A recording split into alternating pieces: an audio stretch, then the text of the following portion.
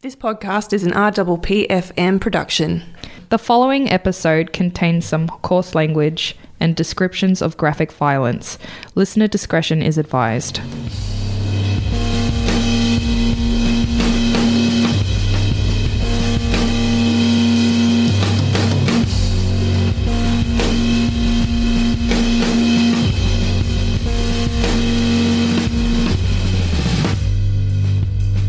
And welcome back, spooky people. Hi. Hi.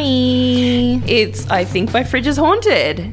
By Gemma and Esther. Coming to you all the way from the Mornington Peninsula. Hi, guys. Hi. How have you been, Gemma? How have I been? You rock up. You're freaking blonde. I'm blonde. I'm covered in hemp oil because I've got a migraine, so my head is covered in hemp. Yep. And I don't know. I think it's working. We shall see. Yeah. But I tell you what, those super pills that I just the gave super you. pills They'll are good. work. They're good, but the hemp smells beautiful, Oh, so that's I'm nice. living for that. Aw. You look very pretty today. Oh, thank you. I GHD'd my hair. Oh, I don't know what that means. Oh, It's the special straightener, isn't it? Yeah. There you go. Yeah. God, can you tell I don't have much hair left? Well, welcome back, guys. It has been a cool few weeks with our first episodes out. We hope that you're enjoying them. Yeah. I hope someone listens to them. Yeah, thanks, Mom, for listening. Thanks, me, for listening to getting the views up. We got any housekeeping? Yes, housekeeping. Okay, I can't remember. It could have been episode 3. We were talking about the ape caves. No, it was last episode, episode 4. Remember Carol Walters' husband? Jesus. Okay. Yeah. Yeah. It seems like ages ago we I know, recorded that. crazy. It really was not that long Weird. ago. We had a week off. That's right. The ape caves. We were like, why are they called the ape caves? Is And it it was- because there's wild apes? And we were trying to figure it out. And it was where Carol's husband Yes. said in his I like singles nature ad, walks. I like nature walks in the ape caves. The ape cave. Ugh, yikes. And burping in your face. And burping in your face and eating shit sandwiches. Until I He's a die. real charmer till he dies, which he did. So, whoa. in jail. Okay, so the caves are called ape caves because the explorers called themselves Mount St. Helens Apes, which I think is kind of cringy. What, kind of like a boys' club? I think so. I wonder, look, if they were all hairy, if they were all like bears, then sure, go for it. But if they were just like some like boys that were like businessmen during the week, and then on the weekends they like went out and called themselves explorers. You know how there's like, you see like a lot of like bikies who are like during the week they're like dentists, and then on the weekends they put on like their leather jackets and they go hooning down the main street and stuff. Weekend bikies. Yeah, they've got like proper jobs during the week. I reckon this is what the St. Helen 8 explorers would I don't know. be. It depends. Like, are they old school explorers? Like, you know, like from 200 years ago? It could be. You know, I like thought they were full-on, just like, guys. Burke and Will situation. Okay, oh my God. Yeah, as if this cave hasn't they're been not going to be dentists discovered. during the week because, yeah. This unexplored cave. I think they were thinking, look at us, wild men. We're living off the yes. land.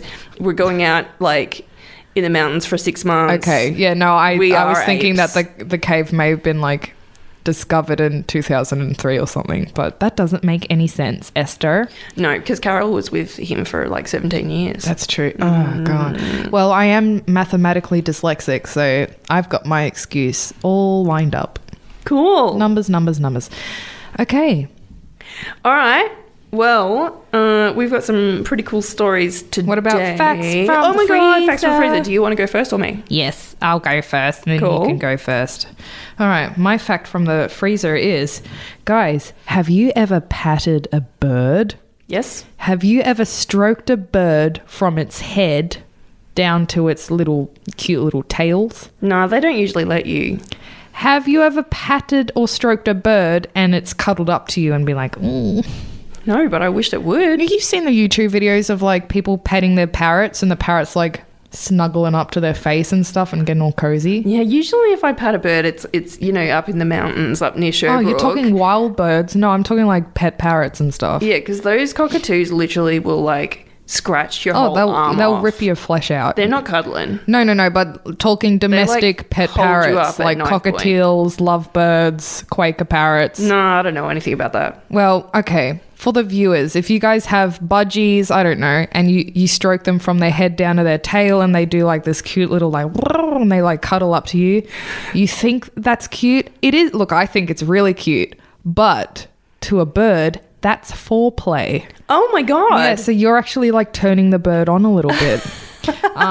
Most birds treat a stroke from their head down to their back as the start of a mating ritual. So you guys think twice. I think it's still cute, I think it's so cute. but you are like sexually arousing the parrot. So Aww. I don't know. Take that as you may. Shall I do mine now? Yes. Or shall I do it at halftime? No, I'm excited for yours now. Okay, cool. I'm building it up from now. the freezer. Okay, mine is, it takes 20 to 60 seconds for a drop of blood to travel from your heart all the way through your body and back to the heart again. Thinking about that. It's like not a lot of time. 20 to 60 seconds. Yeah. To go what from like Like from here, I don't know which direction it's supposed to go, but say it goes down your right arm, yeah. down your right leg, down your left leg. Oh, okay. down So your it's left shooting arm, around really fast. quickly up to the brain and down back to your heart. Yeah, it's pretty cool. Yeah. So I guess So like it's if going you, so fast. yeah. So I think like, you know, if you're dancing and stuff like that, it's Oh going my to be going like super fast. Wow. So But if if you're you just like, chilling, if you put like a little foam ball in your veins yes. and you measured that ball whizzing around your body, that's how you'd probably measure it. If you put like a little, you know, those packing boxes you get and they're full beanbag balls.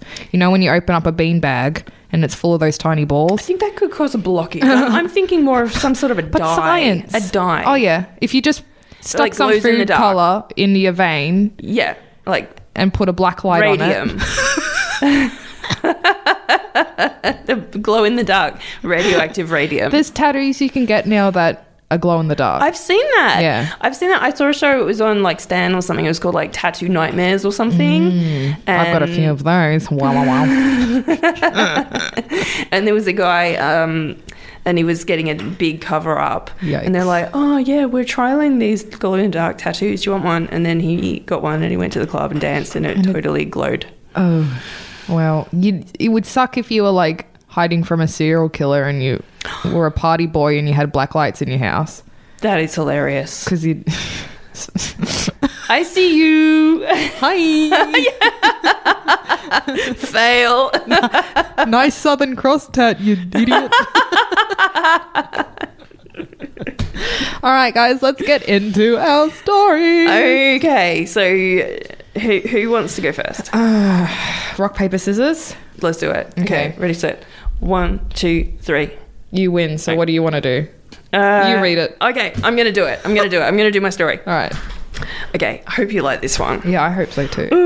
Okay, I always get a little bit nervous because, like, I think, oh, maybe they're going to think, oh, someone's boring. But the last time I said that, you Honestly, loved it. yours have been my favorite.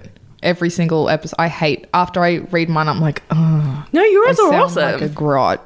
No, you don't. I read it like I'm David Attenborough sometimes, with no like inflections in my voice. Is that a word, inflection? Yeah. But look how successful he's been. Thank you.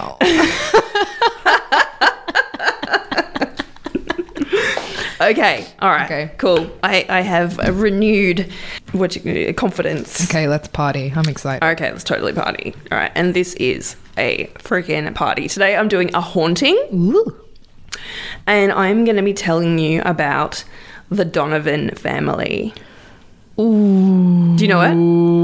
Do you? Do you? I think it's not the people who were walking and they got lost in the Donner party. Oh, no. I love that one. No, this is the Donovan family. Okay, I'm waiting. I would like to do the Donner party. I wanna at do some- the Donner party I too. think that's more your thing. I would though. love to do them. Yeah. Oh, goosebumps. Okay. Yeah, I think there was a movie with Guy Pearce in it that was about that, wasn't it? Really? I don't know. It was called Ravenous. Ooh. It's about 15 or 17 years old or something. Okay. Yeah. Alright. Anyway, the Donovan family. Let's get started. Cool. So the Donovans were a pretty normal family from the US. We're going back to the 70s with this one, by the way, which is where all the best hauntings happened. Yeah, legit. So in the Donovan family, we've got Dad Ted, his wife Ellen, their 19-year-old daughter Patty, and their 15-year-old son Brian. They were quite a religious family, and they were quite strict with the kids for both Brian and Patty. And as a result, Patty didn't really have many friends, and she was quite withdrawn around this time. Brian was quite an outgoing kid. Yep. But Patty kind of responded a little bit to the parenting style being quite strict. But she did have a car, which is good. So unfortunately, on this particular day, which is the 3rd of March 1974, it was a Sunday, Patty had driven to the shops and she got a flat tire. Okay. So her dad makes a note on the kitchen calendar to get it fixed. He has no idea that this seemingly innocent occurrence was the beginning of an epic situation. Oh, just get the tire fixed right there. So they'd been having a few car issues lately. Wait, you said he put the note on the fridge. Ooh, and that's yes. when the crazy stuff started happening. Did I say fridge? I think you said the kitchen. Kitchen calendar. Damn. Okay, let's just assume it's on the fridge. I think my fridge is on it. There are a hashtag. couple of fridge incidents in this, though. Okay, cool. So they'd been having a few car issues lately. The previous Sunday, Ted had gone out and started his car only to find it wouldn't start. Oddly, Patty went to turn her car on and it also wouldn't start. The cars were towed away to the garage and it was found by the mechanics that the internal engine parts had been disassembled. Ooh. And it was said by the mechanics that the spark plug wires were pulled out, rubber hoses unfastened, and then the fan belt was cut. So all of this information, or most of this information, comes from the fabulous book, The Demonologist. Amazing. After the flat tyre was fixed the following week, another tyre went flat. But this time, it looked like it had been punctured specifically with a knife. Ooh. So other things started happening, but this time it was around the house. Gross. Plants were being torn out of the garden. A doorbell was ripped out, and a pipe that was attached to the house, which encased electrical wires, and it was 6 feet long, was bent at a 90-degree angle. That is one angry thing that is doing this. It's one angry bad kid. Yeah. So after a couple of weeks, Ted gets the police involved. The police officer comes over and Ted shows him the damage to the garden, the house, and tells him all about the car troubles, which, by the way, the cars were in a locked garage. So you would think that if someone was doing things to your car, then the They're lock part would be of damaged. the family. Wah, wah, wah, wah, wah, Inside job. He also tells the officer that he'd been hearing someone pounding on the sides of the house from the outside. Okay. So he's feeling like he's being targeted by criminals or local kids, something like that. You would. Or just a very enthusiastic Mormon. Yes! The cop tells him they'll be keeping an eye on the house at night during their patrols. Okay.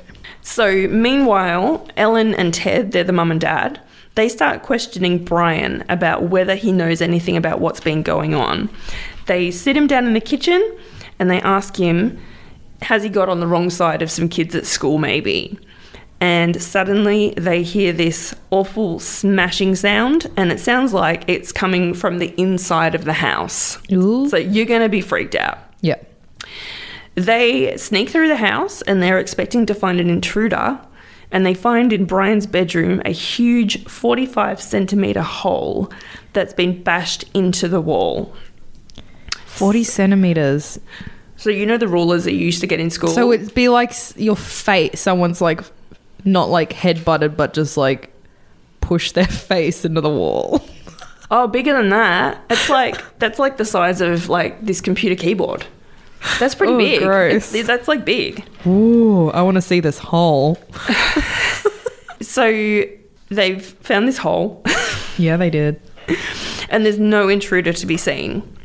They start to realize they've got to look at this situation from a different perspective. So maybe this is not a crime.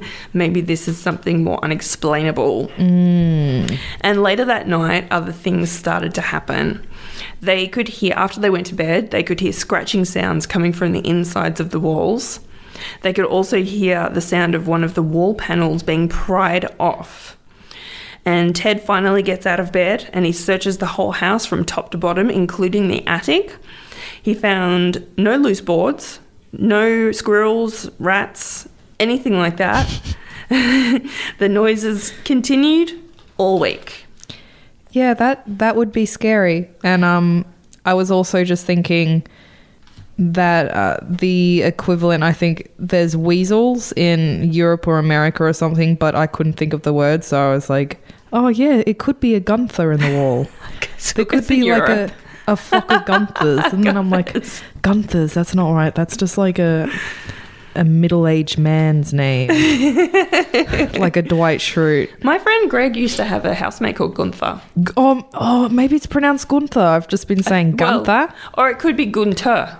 Gunter. Oh, that's kind of sexy. After 2 weeks, the activity actually got worse. Of course it did.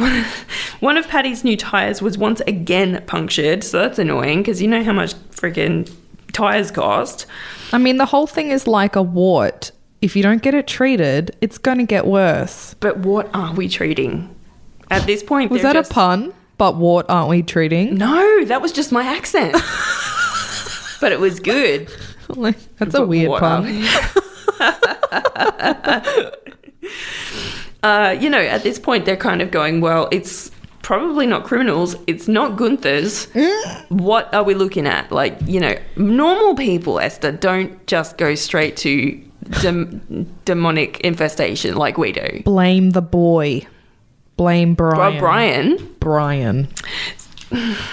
I don't. How old's Brian again? He's 15. Oh yeah, that's prime age for rebellion. Yeah. I was a little turd at 15. I feel kind of sorry for him though, because he's getting blamed for everything. Oh, Brian. So, Patty's tyres were once again punctured, and the pounding intensified, coming from outside the house. Those Mormons. And the Mormons are getting like really, really intense because please just take our pamphlets. Please just take the word of God. Do you like birthdays? Well, you won't anymore. If you join Mormonism. They don't do birthdays? Don't think so, no. Or Christmases. Really? Yeah, I'm pretty sure they don't. If you're a Mormon, just write into us. Let us know. Do you have birthday parties? And if you don't, what is your excuse to have a 70s party? A 70th birthday? No, but they don't do birthdays. Then what's the 70th party? No, 70s, like disco. It's a disco party. Oh, I don't think they'd have them. Or like a roller skating party. Or, okay. Oh, well, oh my God, that would be an absolute gag.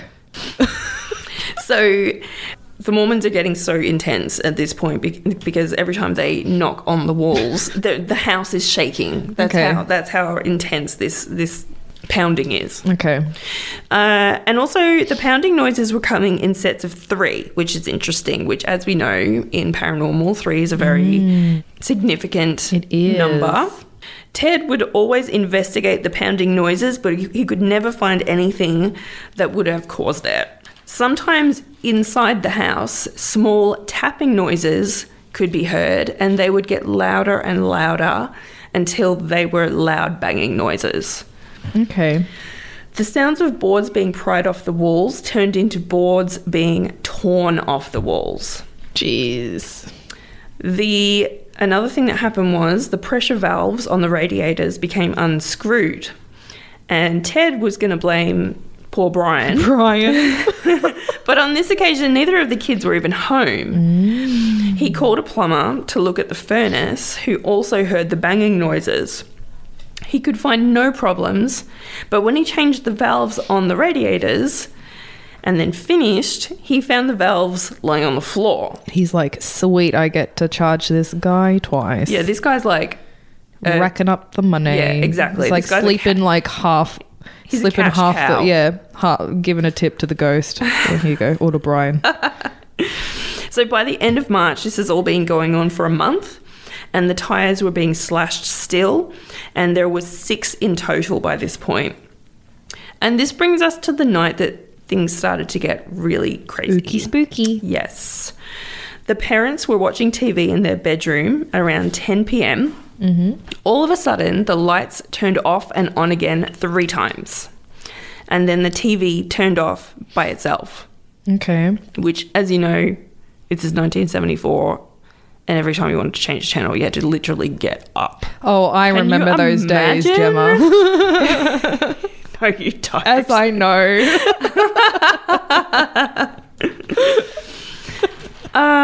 Anyway, so the TV turns off, and then a huge chest of drawers that was in the room rose up into the air and started twisting from side to side. Oh, kind of like how I dance. Yep, exactly.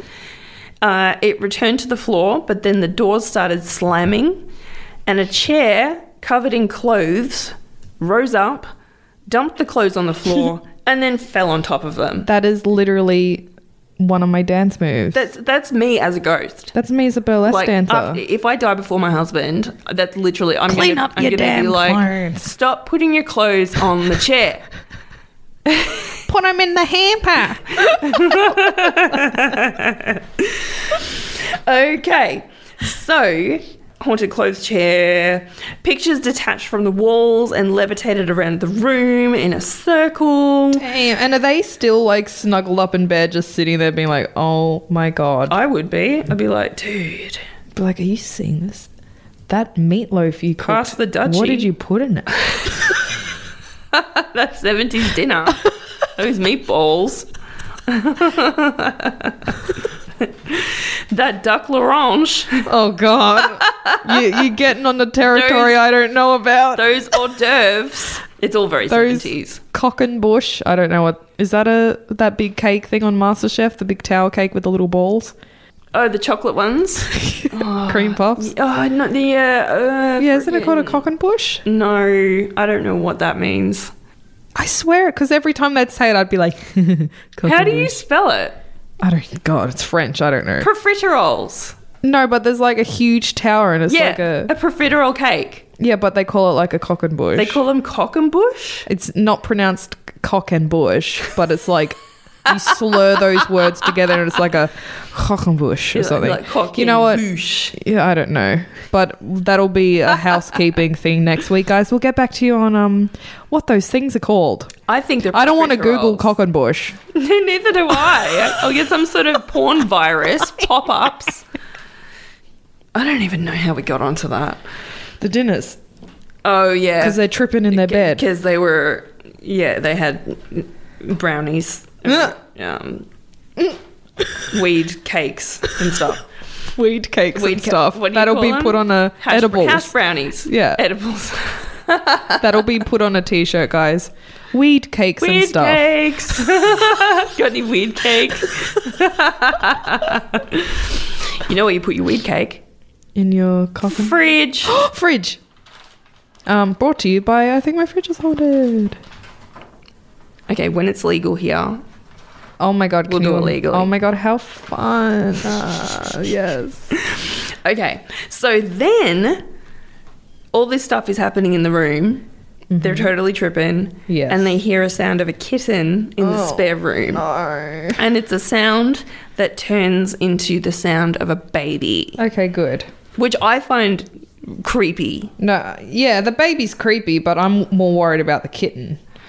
It's not a kitten though. If I heard a kitten, if I was sitting in bed and all this crazy stuff was happening and my cupboard was dancing and my chair was having a tantrum and I heard a kitten, I would leap out of my bed and be like, I need to protect this kitten. I think if your cupboard was dancing and your bed was levitating. Have you heard a kitten? That is my trigger sound. That will make me burst into tears if I hear a kitten. I just have to hear the quote in my head from The Exorcist, "The demon is a liar." Yeah, but see, that's clever because that's like a trigger. If a demon wanted to get me, put a cat crying in front of me, and I'm your all weakness. yours. This is why I have 5 cats, because they were all like failed foster cats. I'd be like, yeah, they're ringworm kittens, I'm going to foster them out, and then I'm like, nope, that one is so cute, I'll take that and that one. really? And 5 cats later, dude, Wow. because I cannot handle cats. Not having homes. Yeah, I cannot handle them like being sad. I'm like, I'll give you the best life. You can come with me. Oh no, I'll give you the best life. Oh my god, I'll give you the best life. 5 cats later. You know, I tallied it up. I've owned 9 cats in my entire life. Really? Yeah. And I'm only 25. Yeah, I've only got 1 cat, but I'm a little bit like that. Yeah, just one day my husband was like, we should get a cat. And I'm like, huh? Miss Vanjie. And we went down to the RSPCA. Yeah. And we found her, and she was sitting all by herself, and she Oh. looked so innocent. Oh, I'm Little getting did we know she goosebumps. was a cow. She's Little did we such know a cow. Miss Vanjie is a conniving angel. She is, though. She's so cute. She is like, girl. She's hilarious. She makes me Where's laugh my every dinner? day. Yeah. Did you see that picture that I posted of the pumpkin? pumpkin? I did a Yes. pumpkin head. Yes. Did and you she's see like, the- ew, this is so And she stuck it- 2002. She's stuck. No, it wasn't though. Did you not see the Insta brows? The what? The Insta brows on the pumpkin that I carved. What are Insta brows? Instagram brows, like they were like like a filter. perfectly carved. Oh. Spent Okay, ages like, on those, man. Brow goals or brows for days or whatever the youngins are saying. Brows on fleek. Brows on fleek. I don't look at my brows. They look like John Howard's brows. I have terrible, thick Italian eyebrows. Anyway, it doesn't matter. Anyway, let's go back to the haunting. She stuck her paw into his eye. Yeah, she's like, take that, you ugly Donald Trump. Okay, so kitten in spare room, sounds like a baby now, pounding, banging, coming from outside. Oh, so the pounding starts to come from above them. Okay. And the next day, the outside of the house starts getting pelted in rocks coming from the sky. Damn, that's like Stephen King. Yes. Carrie. Yeah. Totally. I remember there was another haunting, another house, which I'd like to do. I can't That had the remember rocks. the name of it. 'Cause it had the ravens, Ravens just is flying so around common. and around and around the house. So common. I love them. In Australia, it's like a lot of people see like starlings. Oh, really? Yeah. Yeah. The black ones. Yeah.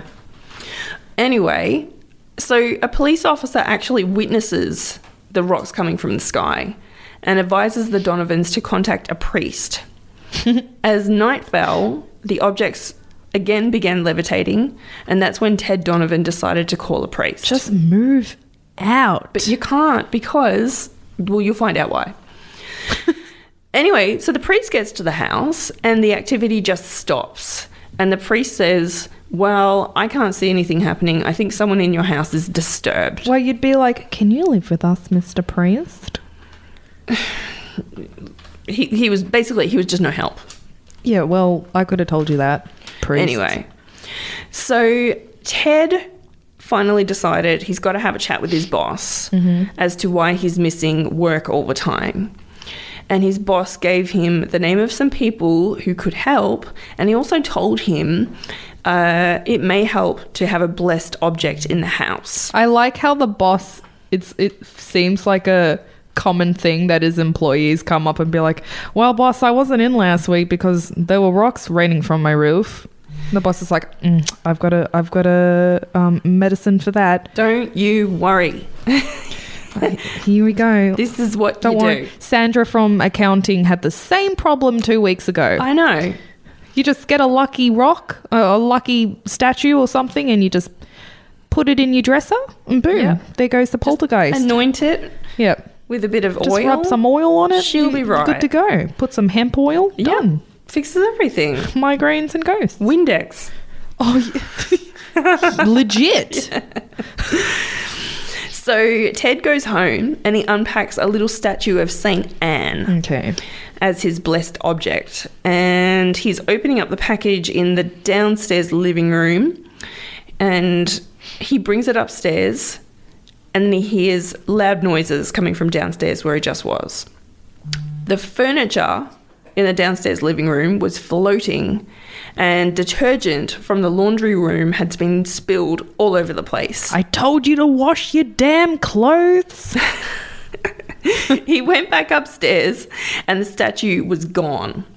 And he goes around the house looking for it, and it's been placed in the bathroom next to the toilet. Oh, Anne, I thought you were meant to help the situation. She's like, honey, I got IBS. I got to stay here tonight. I'm not helping you. And then he finds his son's bedroom door has had obscene language written all over it. Brian. So, of course, he goes to Brian. God damn it, Brian. So, Ted decides, that's it. We're going to a hotel. God damn it, Brian. But the crazy occurrences actually followed them to the hotel.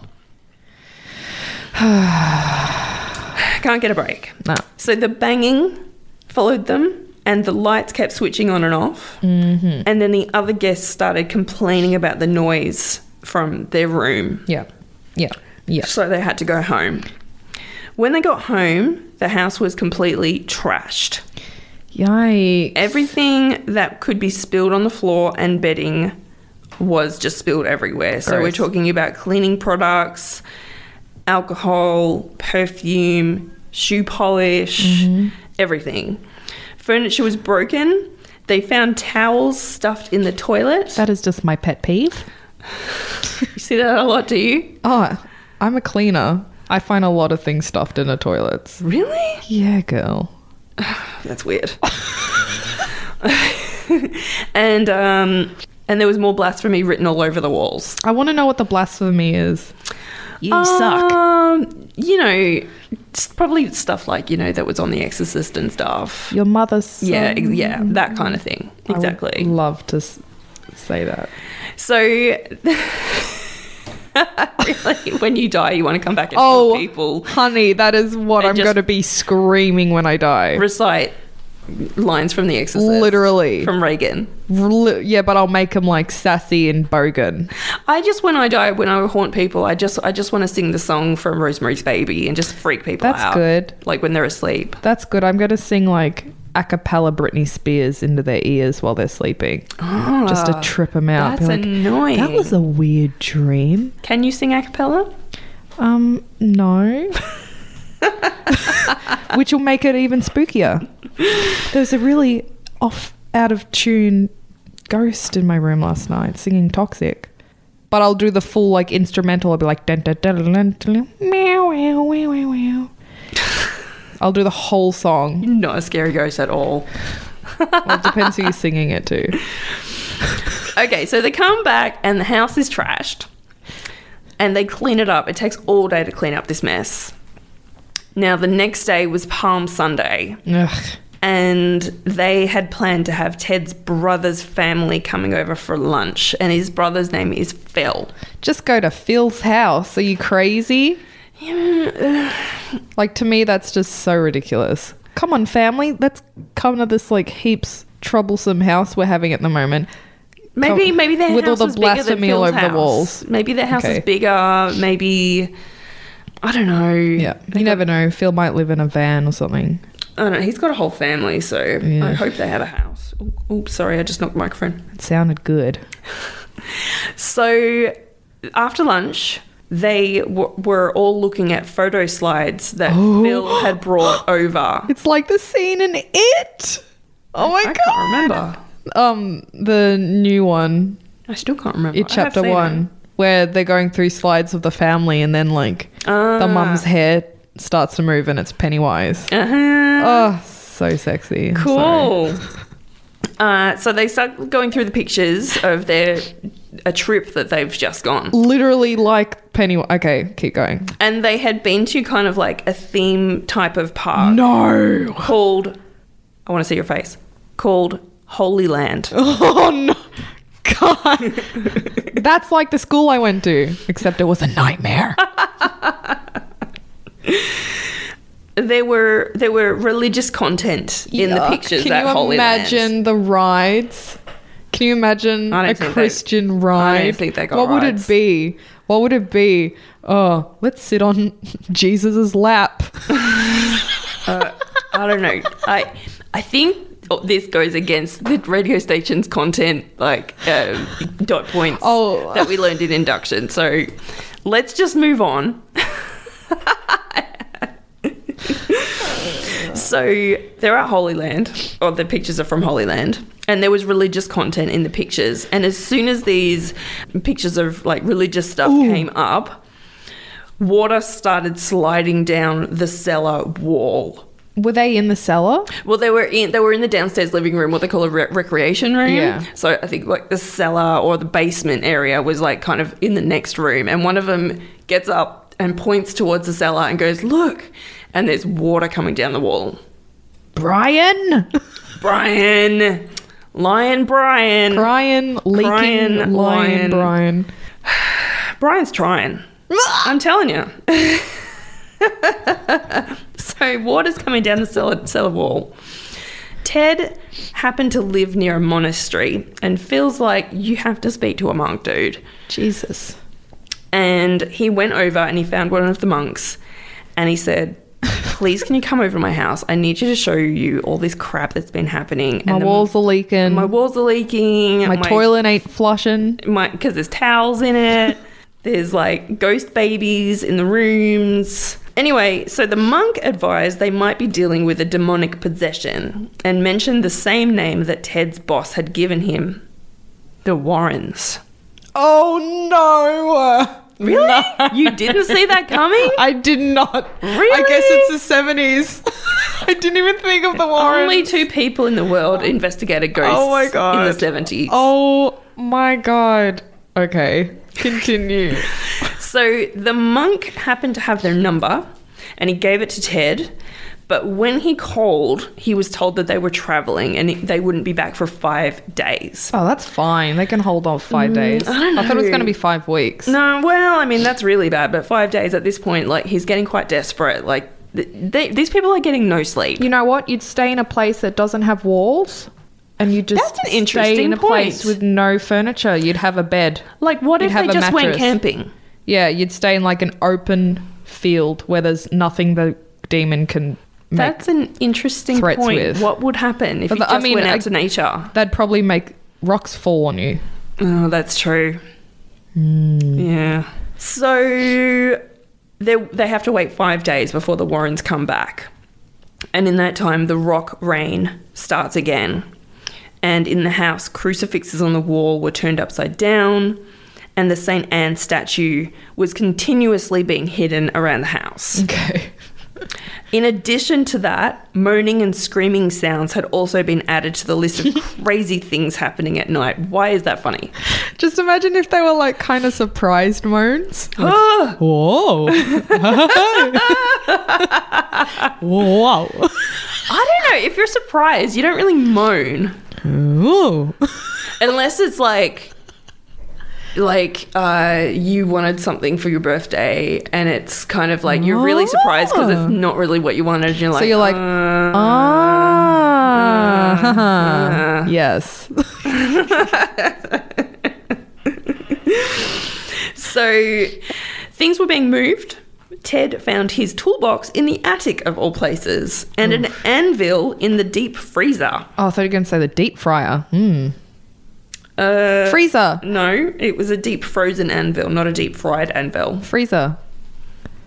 Haunted. Like our podcast. Exactly. The family members started screaming that they wanted to kill each other. Finally, Ed and Lorraine returned home. And for anyone out there who doesn't know who the Warrens are, just Google go them. Google the Warrens and come back. So finally, Ed and Lorraine Warren returned home, and they had been in New York. In fact, they'd been all around the country giving lectures and interviews and on the radio. Just living the life. Basically us if we were legit. So around midday on the Saturday, they return home and Lorraine gets a call from Ted. He was beside himself. Oh, poor Ted. She tried to calm him down and she asked him to explain the problem as specifically as possible. So over the course of about a quarter of an hour, he tells her the entire story of the slashed tires, the knocking, the furniture, the scratching, the fluids being dumped all around the house. Gross. And the following day, Ed and Lorraine made their way to the Donovans to investigate their home. They noticed the outside of the house looked fairly normal, but the inside was totally different. Apart from the mess, there was a terrible smell in the house. Ooh, demon. Exactly. Lorraine said the house was filled with so many entities that she wanted to leave. Jeez. After touring the house, the Warrens sat down to interview the family members. Together, they traced the start of the events to Patty's tyre going flat on the 3rd of March. Lorraine asked if anyone knew someone who had died recently, and they didn't. She asked if they had purchased any antique furniture or second-hand furniture, which they hadn't, if anyone had suffered from mental illness, also if they'd received any strange gifts recently, and they all said no. The knocking started to happen around them while they're telling the Warrens what's going on, which they actually caught on tape recorder. They asked some more questions. Did they have an interest in the occult or witchcraft Brian's or Satanism? Like, yes. Scry and Brian.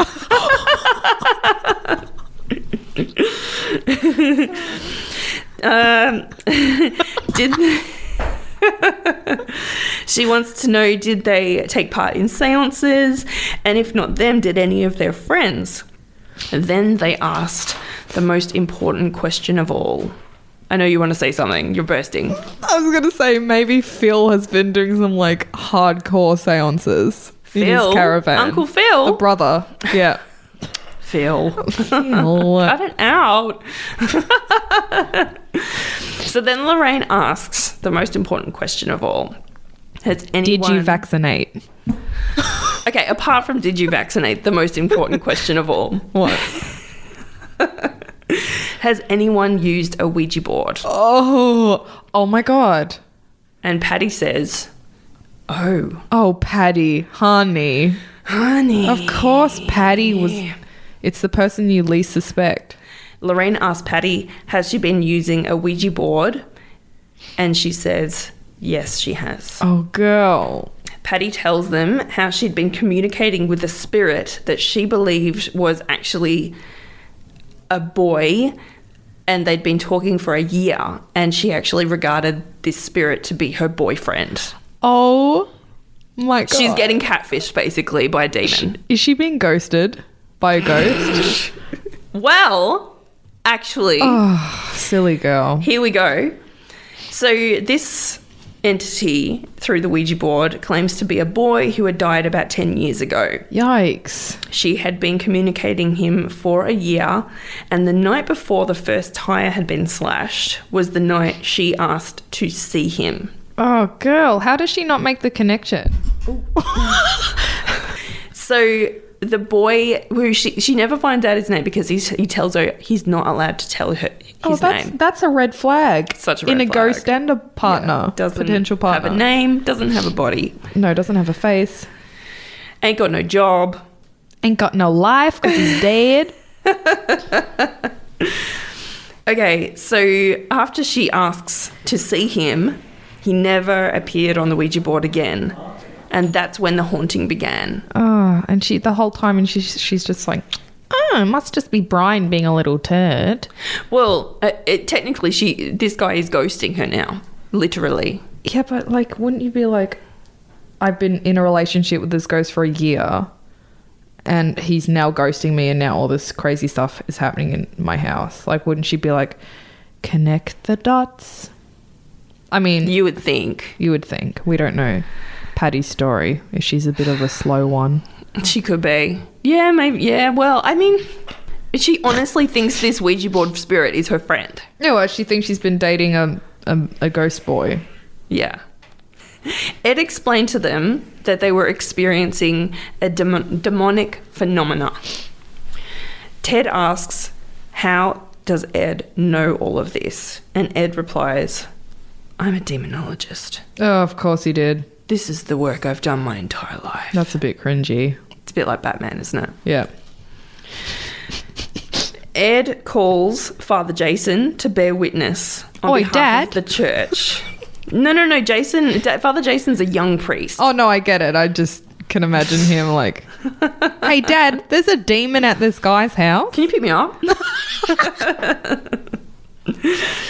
So Father Jason is a younger priest.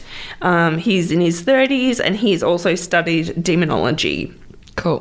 In fact, he had been declared an enemy by Annabelle the doll. Oh, that is, okay, if I was declared an enemy by Annabelle the doll, I would get it tattooed on my forehead. Really? I would tell everyone, I'm like, yeah, Annabelle the doll is scared of me, guys. Oh, such a badass. Put it on my resume, put it on everywhere. Put it on like little mugs and I'd like give the mugs to my family. Enemy of Annabelle. Yeah, literally, I'd get like little table coasters, USBs, everything. Fridge magnets. Enemy of Annabelle. Oh my God. So the reason that Father Jason is there is because the church needs, in order for the church to give permission for someone to carry out an exorcism, Yes. the activity has to have been witnessed by a member of the clergy, and it has to be documented and submitted to the church. So Father Jason arrives that night and he hears the pounding for himself and he blesses each room. Ed decides to test the knocking sounds by pounding twice on the wall, which gets the same response back. Oof. He pounds 4 times quickly on the wall and again gets the same response back. The Warrens had another commitment in Maine, so they had to leave that night. Because when they came to the house, they really weren't expecting it to be as bad as this. So they had to carry out their other responsibilities and they promised that they'd be back in a few days. And they leave the Donovans in the care of Father Jason. Ed advises Father Jason that his superior in the clergy would be a man named Father Eamon Sullivan, and that Jason is to take notes every day and give Father Eamon the notes in a daily update. And he says, I'm just going to be gone for a few days, call me if anything happens. So Father Jason stays in the spare room and the activity went on as normal for the next few days. By the Wednesday, so it's 4 days later, the situation was so bad it was impossible to sleep. When the Warrens returned on Thursday, they could see the priest had been through a lot. He looked really tired and he had to go away for a few days to recover. It was the Warrens' turn to sleep in the house and witness the hauntings. They heard the banging, screaming, tearing sounds and grunting noises. By this time, the entire family had started sleeping in the same room in their clothes. Oh. During the night, the family started screaming, claiming to have seen a dark figure in the room. And Ed started to use religious provocation against the spirit. Pretty much everything in the room levitates, the bed, the drawers, and even Brian. Told ya. And poor Flying Brian. Flying Brian. So poor Flying Brian was...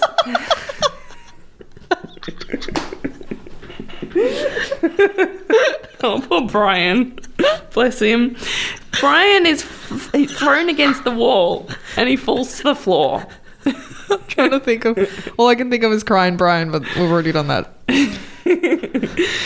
So the activity keeps going into the weekend. And now small objects around the house are starting to catch fire. Ugh. So it's just going from bad to worse to just annoyingly bad. This is so annoying. I know, right? Can't sleep. Can you imagine? I'm sorry, if I don't get my 8 hours, no. Yeah. So wallpaper started to peel off the walls and underneath was blasphemous writing. I love it. The family by this time is tired, they're physically ill, they're depressed, they're traumatized, and they knew an exorcism was the only solution. The Warrens had another commitment to attend to in New York, so Father Jason returned to the Donovan home. After Father Jason witnessed his rosary beads wrapping themselves around a kitchen chair as if strangling it, Ed advised them all to get out, so they went to stay with Ted's parents. And the things keep happening at Ted's parents' house, so nothing is solved. The Warrens later met Father Jason at the house on their own to find the house in an absolute state. Even the beds were flipped over. Jesus. The food from the fridge... Can I guess? Was it rotted? It might have been, but it was all over the floor. Oh.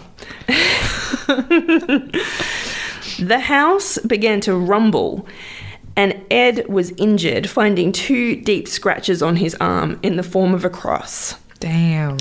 The case was presented to the church, and an exorcism date was set for May the 2nd. The night before the exorcism, sleep was impossible, and they even saw a woman materialize in front of them, but it was actually only from her waist up.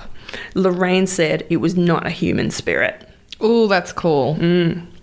So a Father Rourke finally arrived at 9:30 the following morning, and he carries out the exorcism.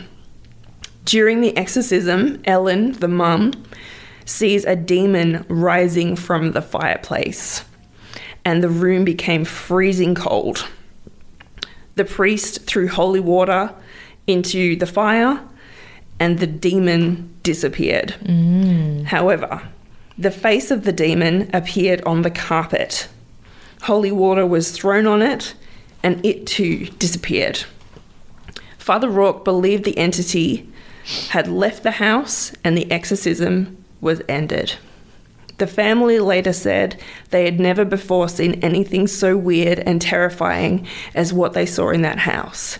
They concluded that unearthly powers had been at work. After all this, life went back to normal, and they continued to live in the house, although insurance would not cover the damage done. And that is the story of the Donovan family. I love that. That was great. Thank you. That was great. Good job. Very good.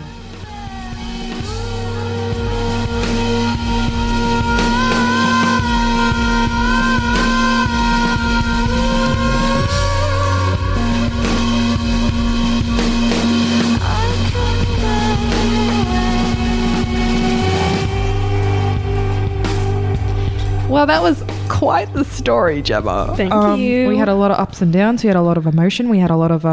We laughed, we cried. We laughed, we cried, we flied. We cried. Yeah. Okay, guys, I've got a cryptid. An Australian cryptid. Wow. Oh, can I guess which cryptid it is? Is it the one that you're always talking It's about? not Tony Abbott, that's for sure. Although I'd put him in that category because he's an ugly... Minister crawling for women. thing. Yeah. No, it's the Is it the bunyip? bunyip. Bunyip! Woo! Which is kind of hard to research. Really? Turns out there isn't that much written about the bunyip. There's a band I think called the Bunyips, and that kept coming up. And I'm like, Really? I was like, guys, I don't want to learn about your indie hip music. I want my cryptids. I'm going to reserve my comments till the end. Why? I don't believe in the bunyip. Oh no. It's like one of the only cryptids I don't believe in. Really? But I want to hear what you have to say. Okay, well, hopefully I'll turn your belief into a belief. Okay. I just have never heard of someone who's seen a bunyip. You know, like... No, well, that's the thing. When I'll get to it, but bunyips nowadays are not seen, but they were so common back in like the 1800s. Really? Yeah, like early settlers saw them all the time. Aboriginals saw them. They were everywhere. Wow. But nowadays it's like, nope. There are no current sightings. It's kind of sad. The last sighting is back in like the 1850s or something. So they either didn't exist, or they're heaps extinct, or it was just like people. Maybe we've destroyed their habitat and they're Probably. extinct. I wouldn't be surprised. My God. That's really sad. Yeah, it is sad. And they've got a cute name. But the question is, are they cute? We'll get to that too. Wow, wow, wow. All Okay, right, here goes you the tell story. the story. You tell the story. Okay, guys. The bunyip is a huge cryptid that dates back to Australian Aboriginal dream times, Cool. which is said to lurk in billabongs, swamps, riverbeds, creeks, and waterholes. Apparently, there are at least 9 regional different breeds of the bunyip found in Australia. 9. Yeah. I wonder if there's one in Toogoorrook Swamp. Most of them are from Victoria. Yeah, a lot of them are from Victoria. Really? Yeah, legit. I always presumed it'd be like out in the desert Nah, somewhere. they're all like Yarra River and stuff. Yeah, in New South Wales, that's where most of them are from. Oh, I know where they are. Yeah. You're looking in the wrong place. Me, personally. No, they're all having deconstructed lattes. Oh, the down at Common Folk Cafe. Exactly. They're having that horrible fairy floss thing. What? I ordered a hot chocolate once down in Mornington, not at Common Folk, it was some other place. I just wanted an average hot chocolate and it came like deconstructed. It had the milk separately, the chocolate separately. Then it just had a plank covered in fairy floss. And I'm like, this is not what I ordered. She likes her hot chocolate traditional. I like it made. I'm not paying someone for me to make it. Anyway, let's get... I like all that deconstructed No. stuff. I think it's creative. Yeah, it's creative, but it's like, I'm tired. I've got IBS. I don't want to make my own hot chocolate that I just if paid you're on your way to $7 work, for. yeah, exactly. Yeah. If you're on, you just want that. Shit Give me done. a bloody cup of hot chocolate. Anyway, guys, back to the bunyip. During the settlement of Europeans, there were many accounts of bunyip sightings recorded in written records, particularly during the mid-19th century. The word bunyip roughly translates to devil or evil spirit, which I thought was so cool. And is that an Aboriginal word? Yes. Cool. But I think it's pronounced differently. It's got different spelling and stuff, I think. Oh, right. Yeah. I don't know. So, I think it's yeah. been like twisted from white settlers, Yeah. then probably like turning it into bunyip. Yeah, there was probably a probably. longer version. I don't know. Okay. I can't remember if I've written it in here. There's theories that there's a linguistic connection between the bunyip and the Bunjil, which is a mythical, quote unquote, great man who formed rivers and mountains and created man and animals. That's awesome. Yeah, it's really cool. Here we go, started again. The English translation of bunyip first appeared publicly in the Sydney Gazette in 1812 by James Ives, describing a large black animal like a seal with a terrible voice which creates terror among... Okay, guys, I'm sorry. Terror among the blacks. There's a lot of that sort of talk in this because it's all from European settlers. I don't know how else to replace that, because I don't like changing like historical text. But that's what they But wrote. warning, trigger warning, Historical racism. historical racism is in this story, obviously, because there's a lot of, Yeah. Europeans and Aboriginals. But basically what they're saying is this entity has been known about by the people of Australia for some time. Yeah, hundreds of years. Yep. Descriptions of the bunyip vary extremely. A guy called George French Angus described the bunyip in his account of a water spirit from the Murundi people of the Murray River, shout out, around 1847, quoting it as, this is a quote, much dreaded by them, ... It inhabits the Murray, but they have some difficulty describing it. Its most usual form is said to be that of an enormous starfish, which I thought was hilarious. I have heard so many different descriptions. So many different descriptions of bunyip. this. I always thought a bunyip was like a little like hunched over like man thing that lived in drains. I always thought it was like a massive, like hunched over, like block shaped Weird. swamp dude. Yeah, I always thought it was like something that lived in swamps and drains and it would eat kids. That's what I was always told. That's why I've always been like, the bunyip, the bunyip. I'm sure I've heard someone say one description is like had a head of a horse. Oh as yeah, well. well it does. It does. This is I'm getting to A that, Gemma. starfish with a horse head. Of Well, I think that's what this may be one of the other breeds of bunyip. course, there's 9 breeds. There is 9. Okay, the Chalicum bunyip, a rock carving found in Fiery Creek near Ararat, Ooh, Victoria, shout out to Ararat Prison, depicts an image of a bunyip being speared after killing an Aboriginal man. Antiquarian Raynell Johns stated that until the mid-1850s, Aboriginal people would regularly revisit this place and retrace the outlines of the figure in the rock, in the carving of the bunyip, which is about 11 paces long and 4 paces in extreme breadth. Wow. Yeah. Wouldn't it be cool if we He's a big could boy. see that? Yeah, well, unfortunately, this rock carving no longer exists. Aww. Thanks, time.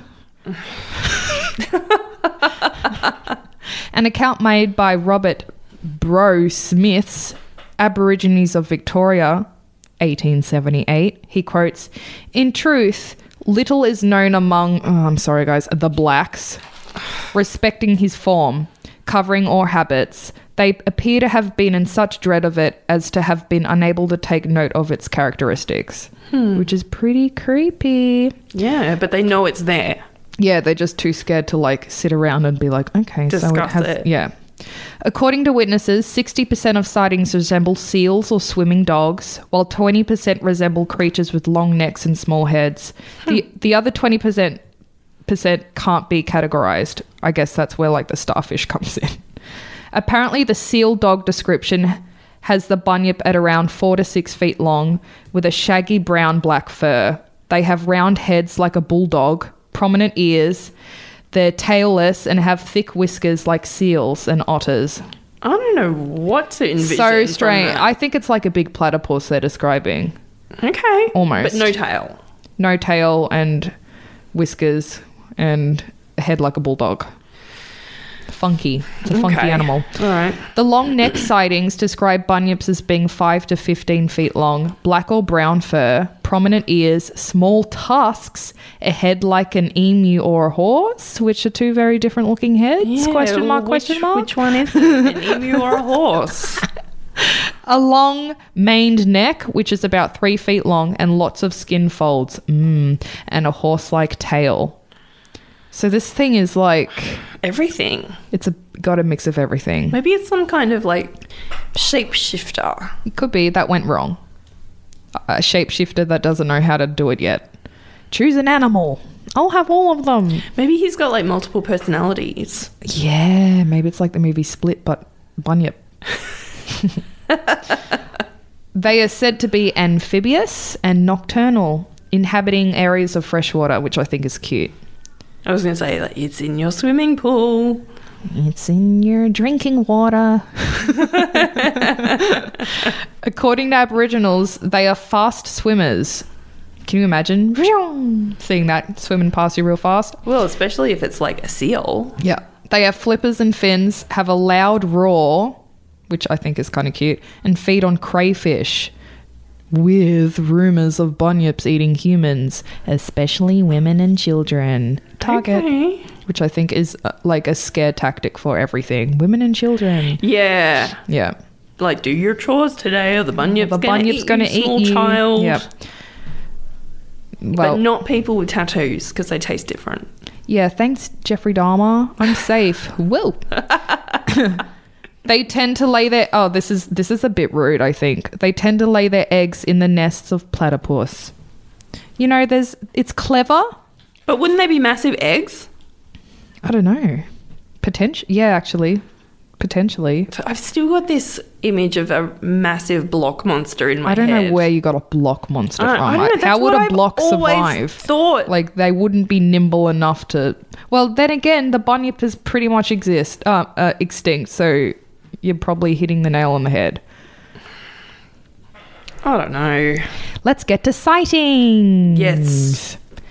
There was a large number of bunyip sightings during the 1840s and 1850s, especially in Victoria, New South Wales and South Australia. In 1818, Hamilton Hume and James Meehan found very large bones at the Lake Bathurst in New South Wales. They described the skeleton as something similar to those of a manatee or a hippo. Like, why would they be in Australia? Because megafauna. True. I mean, they were awesome. True. Very true. I mean, we had massive wombats, we had massive lizards, we had massive kangaroos, all sorts of things. That's so it could have just been, Yep. oh, which period was that? You're on your own with this one. I went to a Christian school. We didn't learn about this. Okay, I don't know. Maybe it was like the 5th day. They were wiped out in hour 2. Okay. In the mid-1830s, Bushman George Rankin found the fossilized bones in the Wellington Caves. Quote, some quadrupled much larger than the ox or the buffalo. What? Yes. These were later found by Thomas Mitchell, who also stumbled over the caves. They observed that all, this is a quote, this isn't me, by the way, all natives throughout these districts have a tradition of a very large animal having at one time existed in the large creeks and rivers, and by many it is said that such animal does not exist. No, it does exist. That such animals now exist. So they exist, guys, back in the 1830s, not now. In 1845, the Geelong Advertiser announced the discovery of fossils near Geelong under the headline, Wonderful Discovery of a New Animal. It read, this is a quote, on the bone being shown to an intelligent black. Yikes. Oh my God. He at once recognized it as belonging to the bunyip, which he had declared he had seen. On being requested to make a drawing of it, he did so without hesitation, end quote. The article also included an account of an Aboriginal woman being killed by a bunyip, with evidence from a man called Mumburan, sorry guys, quote, showing several deep wounds on his breast made up by the claws of the animal. What, he was attacked? He had scars on his chest from the bunyip. Whoa. Yeah. The article further provides description stating, quote, the bunyip then is represented as uniting the characteristics of a bird and an alligator. It has a head resembling an emu with a long bill, at the extremity of which is a transverse projection on each side with serrated edges like the bone of the stingray. What? Its body and legs partake of the nature of the alligator. The hind legs are remarkably thick and strong, and the forelegs are much longer, but still of great strength. The extremities are furnished with long claws, but the blacks say its usual method of killing, I love this, its prey is by hugging it to death. Ooh, like a boa constrictor. Yeah, or an alligator. They kind of spin and drown them.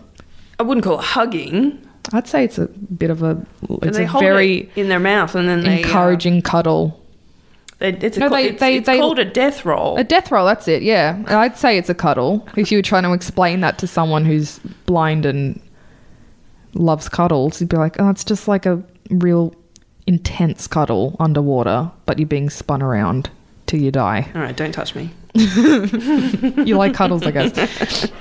When it's in the water, it swims like a frog, which is, to me, is so cute. Yeah, that is cute. Really cute. My nan swims like a frog. It's so cute.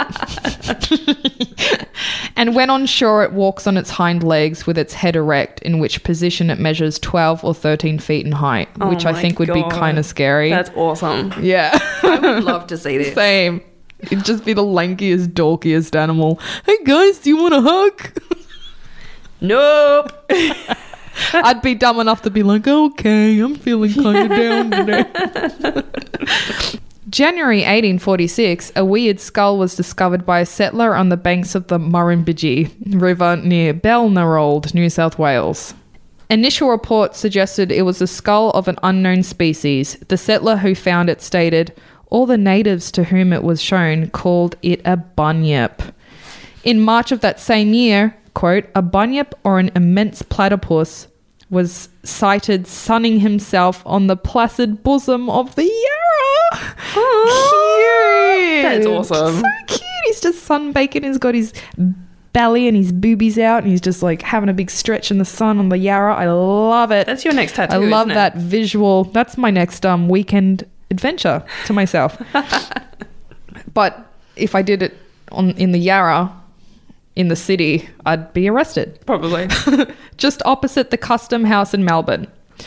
Immediately, a crowd gathered and 3 men set off by boat to secure the stranger, which disappeared when they were about a yard from him. So, guys, reports of the bunyip were basically all in that same era of early settlers. You know, when you say disappeared when they were about a yard from him, that's about a metre. What do you mean? He just went bloop back into the water. Oh, right. So it's not like it disappeared into No, like, he didn't the go air. heady ho and vanish. Like, okay. So it was like he just kind of went back in the water. Yeah, he's like, screw this, I'm out. Right. Yeah, and slooped away. As a wild animal would. Yeah, totally. Totally. As I would if a boat full of men came towards me going, let's catch it. And you couldn't find any sightings like after the 19th No. century? No. They just stopped.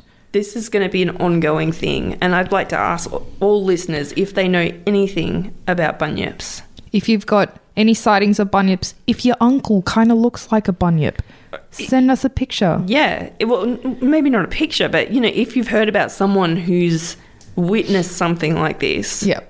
let us know. Send us a message on our Facebook page. And it doesn't count if you're on the Frankston line and you just see someone who has a head of an emu and the feet of an alligator and you're like, oh, there's a bunyip, and you start harassing this poor if person. you've been eating weird cake, we don't want to know.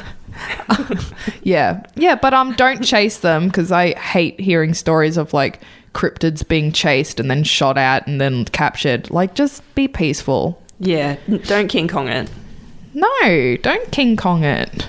Yeah, that always makes me sad. Just do a little bit of paparazzi, but from a distance. Yeah, Yep. take a sketch.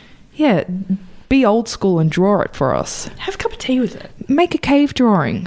Yes. Yes. That was my story of bunyips. Thank you so much. That was awesome. It's okay. And you widened my perception of bunyips quite a lot. I don't think I convinced you. I think I confused you. I still think that they're an amalgamation of about 50 different animals. Yeah. Many of which aren't even native to Australia. Yeah, no. Well, the alligator, definitely not. A hippo. We have manatee, but they're dugongs. Yeah, and I don't know have that many seals like in the Murray River. Oh, no, not in the Murray, but we have lots of seals, but not in the Murray. Yeah, on the coast. It's weird. But you don't really think of seals and then associate them with fresh water. No, and I don't know. We might just have... There may have just been a really rogue bulldog running around back then, brought in by the English, and then the Aboriginals are like, what the hell is that? Must be a bunyip. It's either that or a Possibly. big starfish. See, where does the starfish with the head of a horse come from? I love that. That's I love so that. random. I love that. Anyway, my mind is blown. Absolutely blown. Thank you for doing that. That was awesome. Thank you for doing yours. I love it. Cheers, even though it went for 100 years. That's okay. It was worth it. Okay, well, everybody, Friggies, Frigerinos. we will be back next week. We're going to be uploading on Thursdays. That's going to be our official day of upload. Yep. So Put that in your calendar. See you next Thursday if you get my gist. That didn't work. Yes, it does. See you next. Oh, it did work.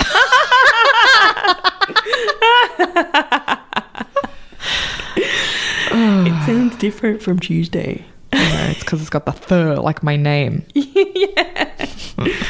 Okay, dudes. We'll see you next week. Bye. Bye. Remember to subscribe. Subscribe. Yep. Subscribe and rate. Yep, right. Rate nicely.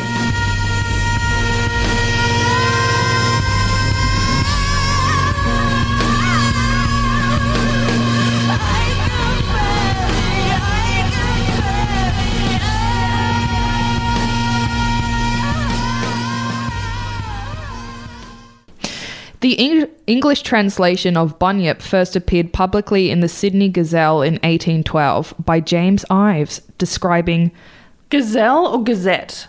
Gazette. Shout out to the burlesque performer Gazelle. I just gave you a free shout out. You owe me one, girl. Okay, that's Gazette. That's a blooper, so I'm putting that at the end. So you have to start that sentence again. Okay.